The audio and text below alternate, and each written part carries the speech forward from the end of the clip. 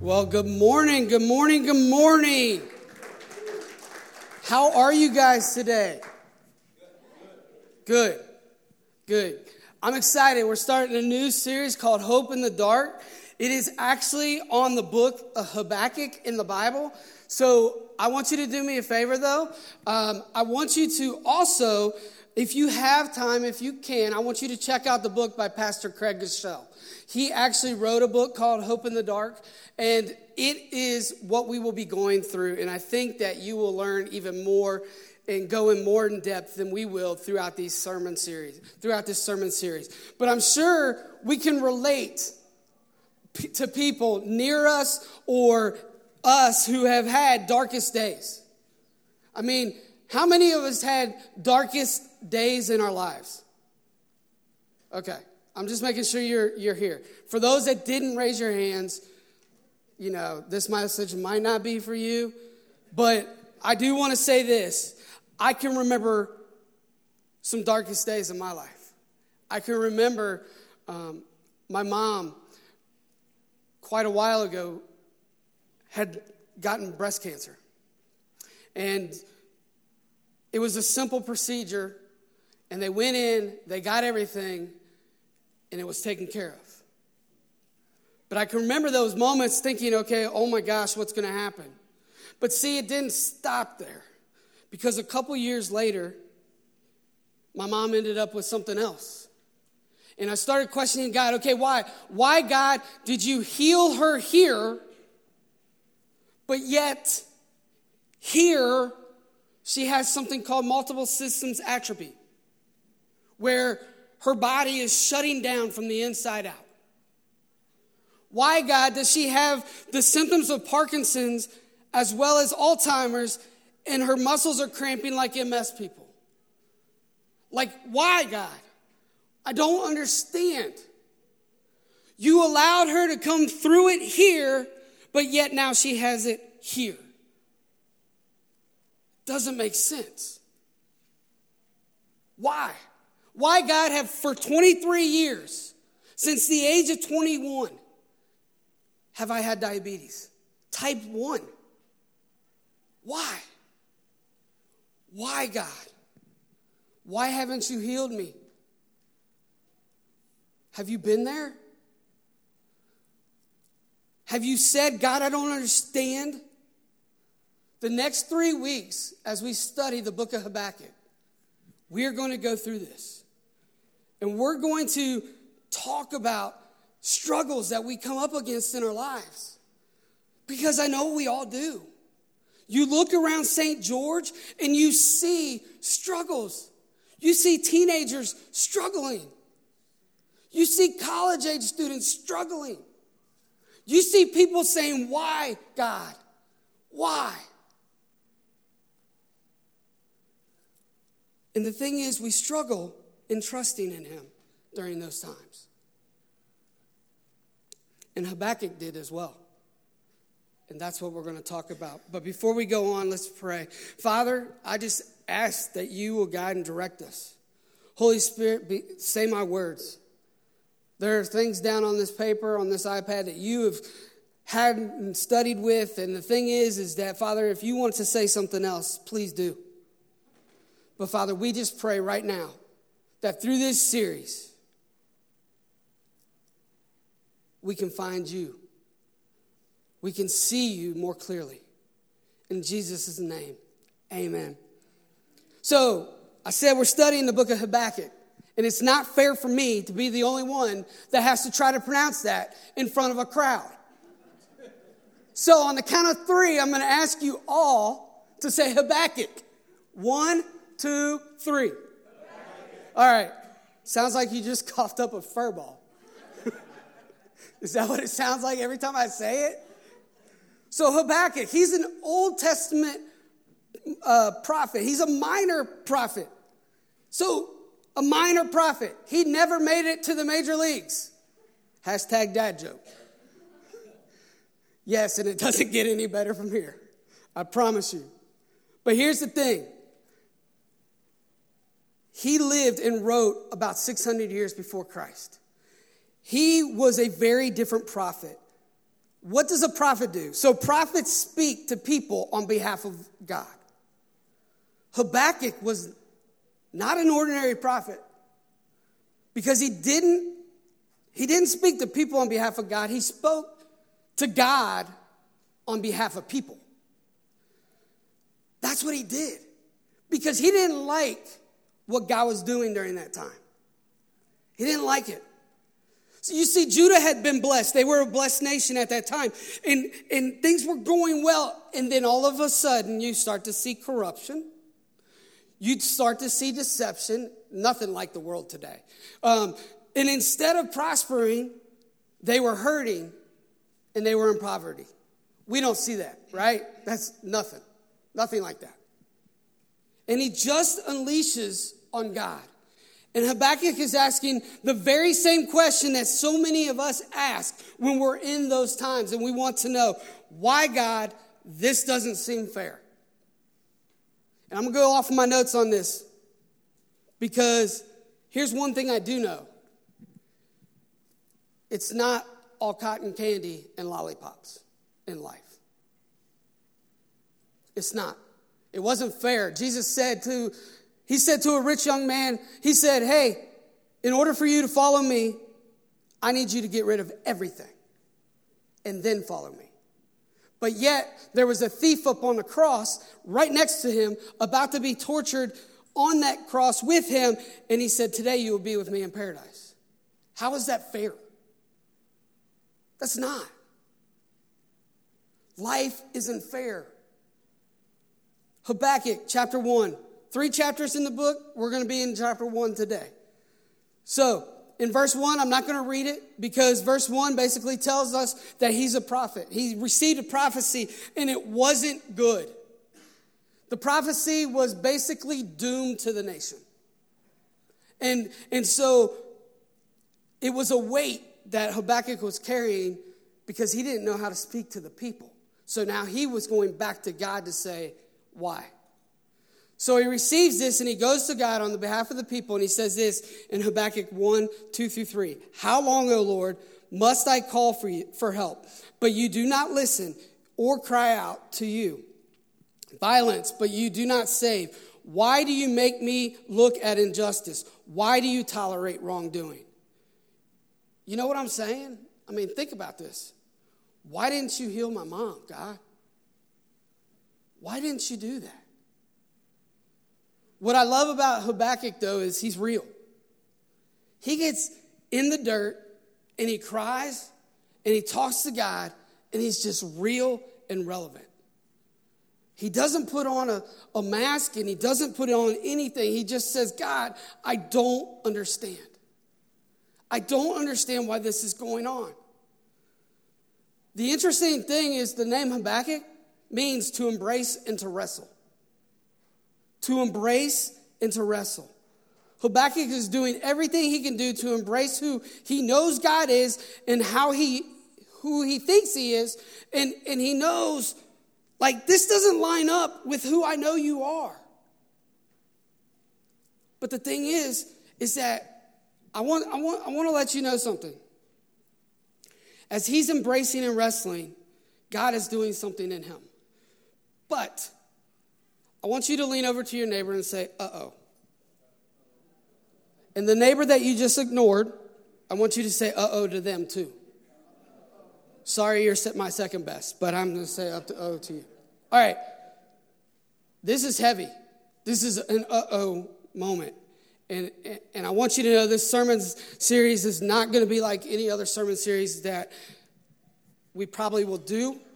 There might be one down the road. But this is not a sitcom sermon. What does that mean? What is a sitcom sermon?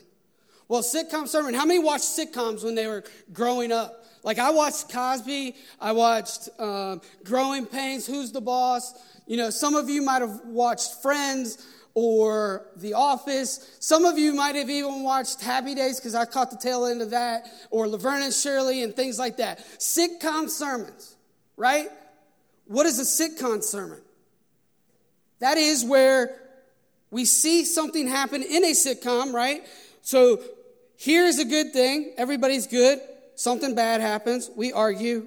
Everything at the end of a sitcom is all peachy, unless it's a season finale. Then it leaves you stressed out, right? You're waiting for the months to come. Oh, my gosh, what's going to happen? And then they cancel your show. But in a sitcom series, that's what happens. Everything ends up being good. Sitcom message, same thing. This is our struggle. God will handle it. This is the end. This is not that message. This was the hardest message I have ever prepared for in my life.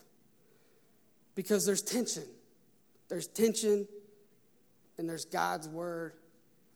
And the thing is that in the first chapter of Habakkuk, we don't really see a solution.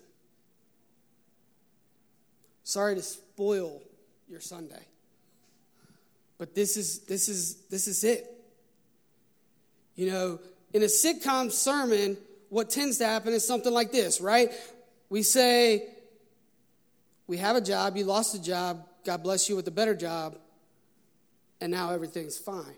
Or you're single, you find a guy, you marry him, his dad's rich, and you sell the company because the dad gives it to you, and then you can retire at the age of 33. God gives you a blessing. We're not going to do that.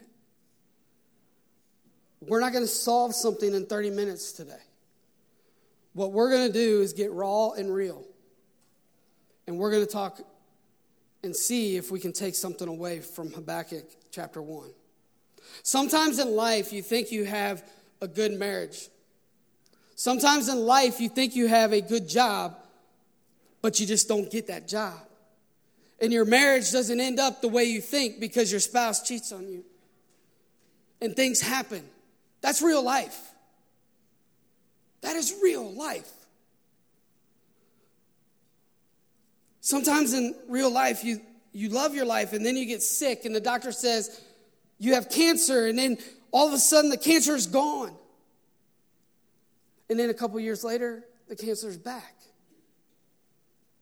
And you sit there and you wonder, well, why did I have to go through it the first time? And now I got to go through it again.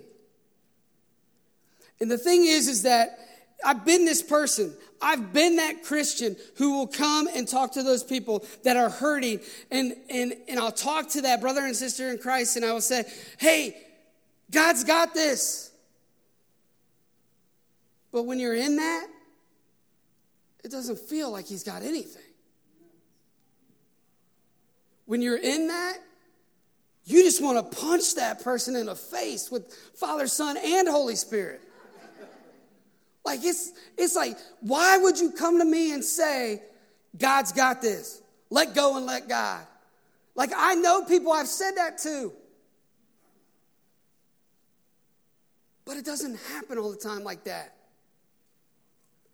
Even though that's good theology, because God does have us, the thing is it's not real in that moment for us because we're experiencing those things. See, God doesn't, he doesn't feel good in the moment because you know he could do something about it, right? Like, I got cancer. God, you can just miraculously heal it. Get to work. And sometimes you just don't like the answer. God, I fell off the side of a mountain and I bent like a pretzel, and now my knee is bugging me. I've already done that. Why would I want to go get surgery again, God? Habakkuk feels like this. He asked the question in Habakkuk 1, verse 3. Why do you make me look at injustice? Why do you tolerate wrongdoing, destruction, and violence are before me? There's strife and there's conflict, it abounds. Therefore, the law is paralyzed and justice never prevails.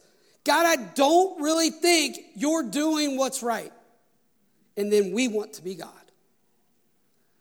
Because he's not doing what we think he should be doing.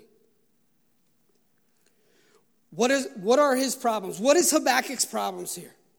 He's not speaking to the people on behalf of God. He's going to God on behalf of the people. He's got the very same problems with God that some of you have. Number one, you don't seem to really care, God. why do I go through this? Why am I dealing with this? Why am I suffering? Number 2, you aren't doing much when you could. You have the power and you're not using it. Why? I don't understand. And he does say this, number 3, what you are doing doesn't seem fair. Let me ask, how many have felt like that before? Yeah. How many feel if you were God, you would do things differently in those times? Right? God, are you still even paying attention to me? Do you even care? Here's the question. Is it okay to question God? Is it okay? Is it okay to push back? Is that wrong? Is it unholy? Is it unfair? No, it's real. And I will say this. About a third of the Psalms is that. Someone being real and crying out to God in pain. It's okay. It's okay. There's several books like this in the Bible as well. Lamentations, Ecclesiastes, Jeremiah, Job. They express confusion of what appears to be unjust suffering for the righteous. They complain about it. Those books all go through that. But the thing is, even Jesus on the cross said to God, why? Why have you forsaken me? Why? I'm here doing what you asked me to do, God. Father, I'm here. I'm on this cross, dying for their sins that you asked me to go do, but you've left. I don't see you. You've turned your back. Jesus was real. He did that. Why wouldn't it be okay for you? Let me explain. If you are a follower of Christ, at some point you have had some version of this story. You have totally turned away, or you feel that he's totally turned away from you. You are hurting, or life is good, or whatever. But you recognize there must be more. There must be more. And you're not seeing it. And you recognize you're doing life without God, whatever it is. And you call on Jesus and you experience his grace, his forgiveness. I accepted Jesus when I was young. When I was 21, I found out I was a diabetic. And I turned my back on God. I started drinking myself. I did. Because I hadn't been experiencing those mountaintop experiences. Do you know those experiences? Those mountaintops where you're looking out and you're like, hey, look at me. This is great. I love being up here. Nobody had those? Has anybody had those mountaintops? Yeah. Guess what? How many times do we lose focus on who God is in those mountaintops? See, I know when we're at those mountaintops, life starts happening though sometimes, and things go on that aren't so good. You go to church, and the sermon's like, that wasn't for me. I wish I would have told someone to come for me. Right? You get in your car, the song on the radio's bad. You go to the mall, or you go to your favorite restaurant, and there's no parking anywhere. So you pray. And all of a sudden, no Red Sea splits open, nothing that you're parking at the farthest place. I did that yesterday at the Pray to Homes. It was pretty interesting. But the thing is that we go to that mountaintop and then life happens. And so many times, we see what's going on. Like, we pray for grandma and grandma doesn't get better. My mom got sick and passed away. I'm still dealing with diabetes. The doctor gives us news that we don't deserve. Whatever it is, it happens to us all. Happens to all of us. And in Henry Blackaby, in Experiencing God, calls that a crisis of belief. God, if you're so good, why am I not here and I'm over here? Why? I don't know. If you're involved, do you even care about me? Like, what's going on, God? And about this point, people think there's two options. The first one, and this is very unfortunate because this is really bad. Number one, unfortunately, what a lot of people do, and they do it with good intention, but it's really bad, is they just deny it. They deny that bad thing is happening. Oh, everything's okay. This ain't happening. God's got this. But inside, we're torn with turmoil. And they just deny it. And it's going to go away, and I'll just keep denying it. Well, guess what? For 23 years, my diabetes has not gone away. Can I imagine if I would have sat and ignored it for 23 years? The other people, they say this. Well, you know what? If I'm here and I need to be here, God's not doing anything, God ain't real. God ain't real. Because if he was, he wouldn't be leaving me here. Forget it. I'm done. I'm not messing with this. I tried the Bible. It didn't work. It's not for me. They only think there's two options, but I think there's a third option. And I think this third option is very key for each of us. If you walk away from anything, you need to walk away with this third option. And that third option is in the middle of your pain, wrestle. Wrestle. Wrestle with God. Be real with God. I don't get it. I'm confused. It's okay. Wrestle. Wrestle with them. You do this and the life doesn't get better. I don't understand. It's okay. Wrestle. Sometimes it conquers. It continues to get worse, right? And then when it gets worse, you often do what James says. James 1, 2 through 5 says, "Consider it pure joy, my brothers and sisters, whenever you face trials of many kinds, because of you know that the testing of your faith produces perseverance. Let perseverance finish its works." What does that say? Let perseverance finish its work, so that you may be a mature and complete, not lacking anything. If any of you lacks wisdom, you should ask God, who gives generously to all without finding fault, and it will be given to you. The way to true intimacy with God is not to live on the mountaintop, but it's to get to know him and understand his faithfulness in the valley. That's it. Even though I walk through the valley of shadow of death, I will fear no evil, for thou art with me. Thy rod, thy staff, they comfort me. This is my story. This is who I am. This is what I've been through. With my mom, with my diabetes, this is it. And yes, I laid in a hospital bed in Texas. We talked about that story. Someone called me. But I still drank because I wanted to ignore it. I still went to other things because I tried to ignore it. Even though I knew Jesus was my answer, I was still in pain. And the thing is that if you are in pain, it's okay. Yes, Brian, you just said that a while ago, and you are that Christian that's saying that now. Well, I want to tell you,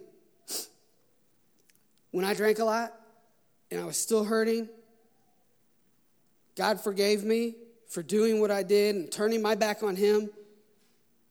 And then boom, things were good. I went to youth. I was a youth minister, and went to ministry school and became a pastor, and I got to serve in the church, and the things were starting to look up, and I'm starting to get into this mountaintop. And then people in the church were saying things and questioning my faith. They were saying just some weird things. People that I looked up to. But here's the thing. It allowed me to see, should I wrestle with something I'd never encountered before and try to embrace it, or just let it go? And guess what? I wrestled. I embraced it. And I realized that those people that were saying those things, those people had been hurting too. Those people were hurt. And they were going through things. Finally I read a book. Now you can watch the video. A Case for Faith, A Case for Christ. And that's when my life changed. Completely. That's when my life changed. But it's because I wrestled and embraced through the valley to have it stronger with God. When we were in crisis with my mom, I realized during this time, it was finding a new level of intimacy with him. When Emily and I came this way to St. George, Utah, I wrestled for 6 months with God on what this looked like. I thought I knew what it was supposed to look like. I didn't. So I started questioning, God, am I even supposed to be doing this? Did I just move my family 2,000 miles and now I need to turn around and go back? No. He met me in the valley. He met me in the valley. But I want you to know that you need to be open and honest and wrestle and embrace and find another level of intimacy with him during these times. There's somebody here that this is what you need to do. Your crisis of belief. We all get there at some point. We all have those times. I've had many conversations over the last year, just being here, people saying, I don't think God talks to me anymore. I don't think he's real. I don't believe. This is Habakkuk. He said, God, this doesn't seem fair. I don't understand. And guess what God does? God responds. God responds to him, and this is where it gets so exciting. Are you ready for God's response? If you're ready, say, I'm ready. I'm ready. Are you really ready? Ready. Okay, this is going to blow you away. This is what God says. Here's God's response. God, I don't understand you. You don't seem fair. Habakkuk 1:5. Look at the nations and watch.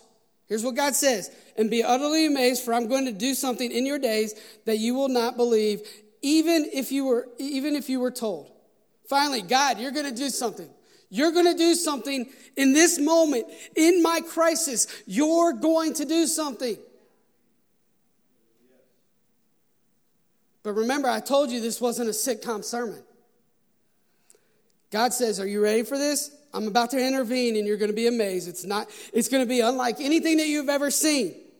You've ever seen before. Look, you wouldn't believe it. Habakkuk 1:6. I am raising up the Babylonians, that ruthless and impetuous people who sweep across the whole earth to seize dwellings not their own. What? Why would you do that? Right? I mean, God tells them, hey, by the way, these Babylonians, these people that don't like you, I'm going to raise them up to conquer you. Are you kidding me? Have you been there? Have you had that experience in your life?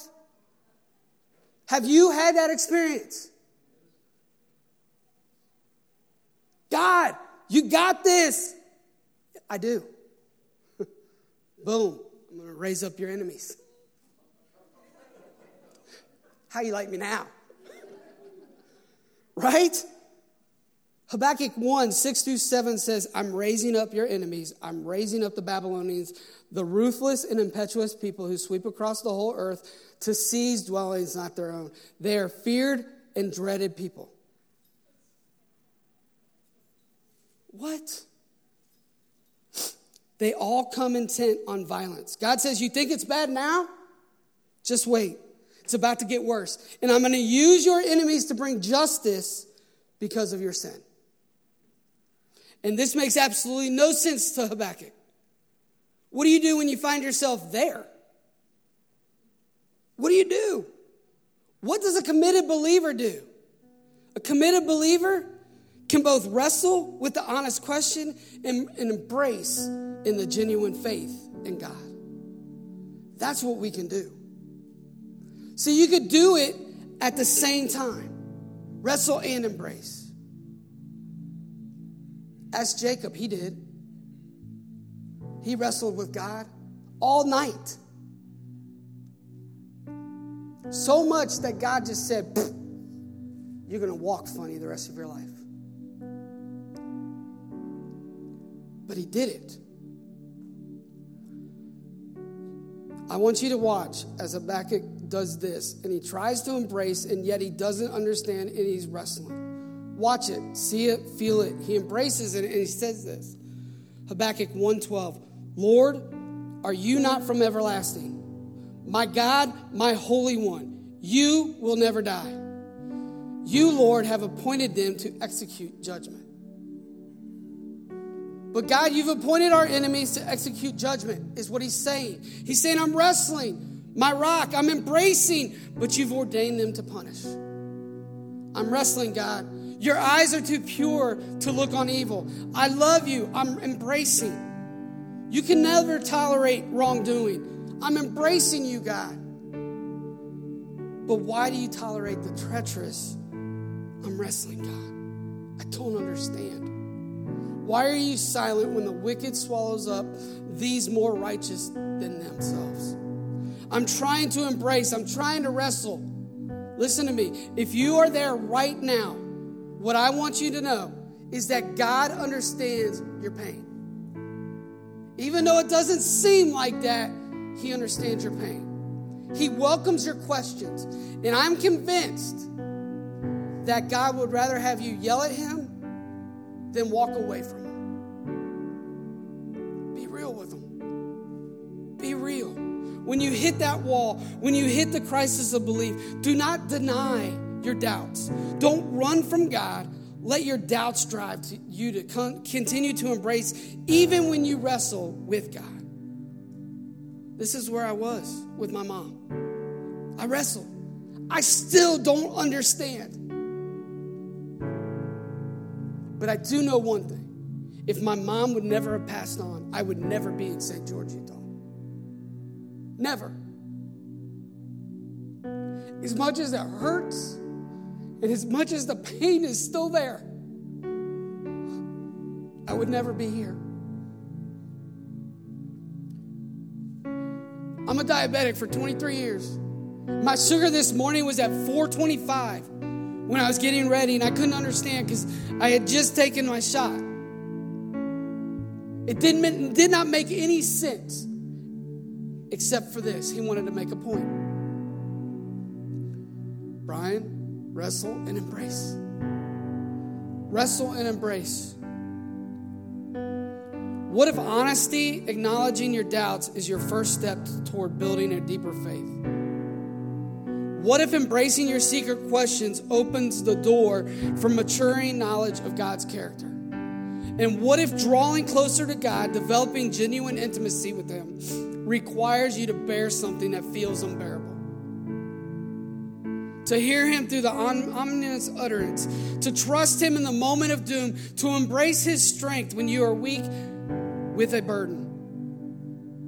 What if it takes real pain to experience deep and abiding hope?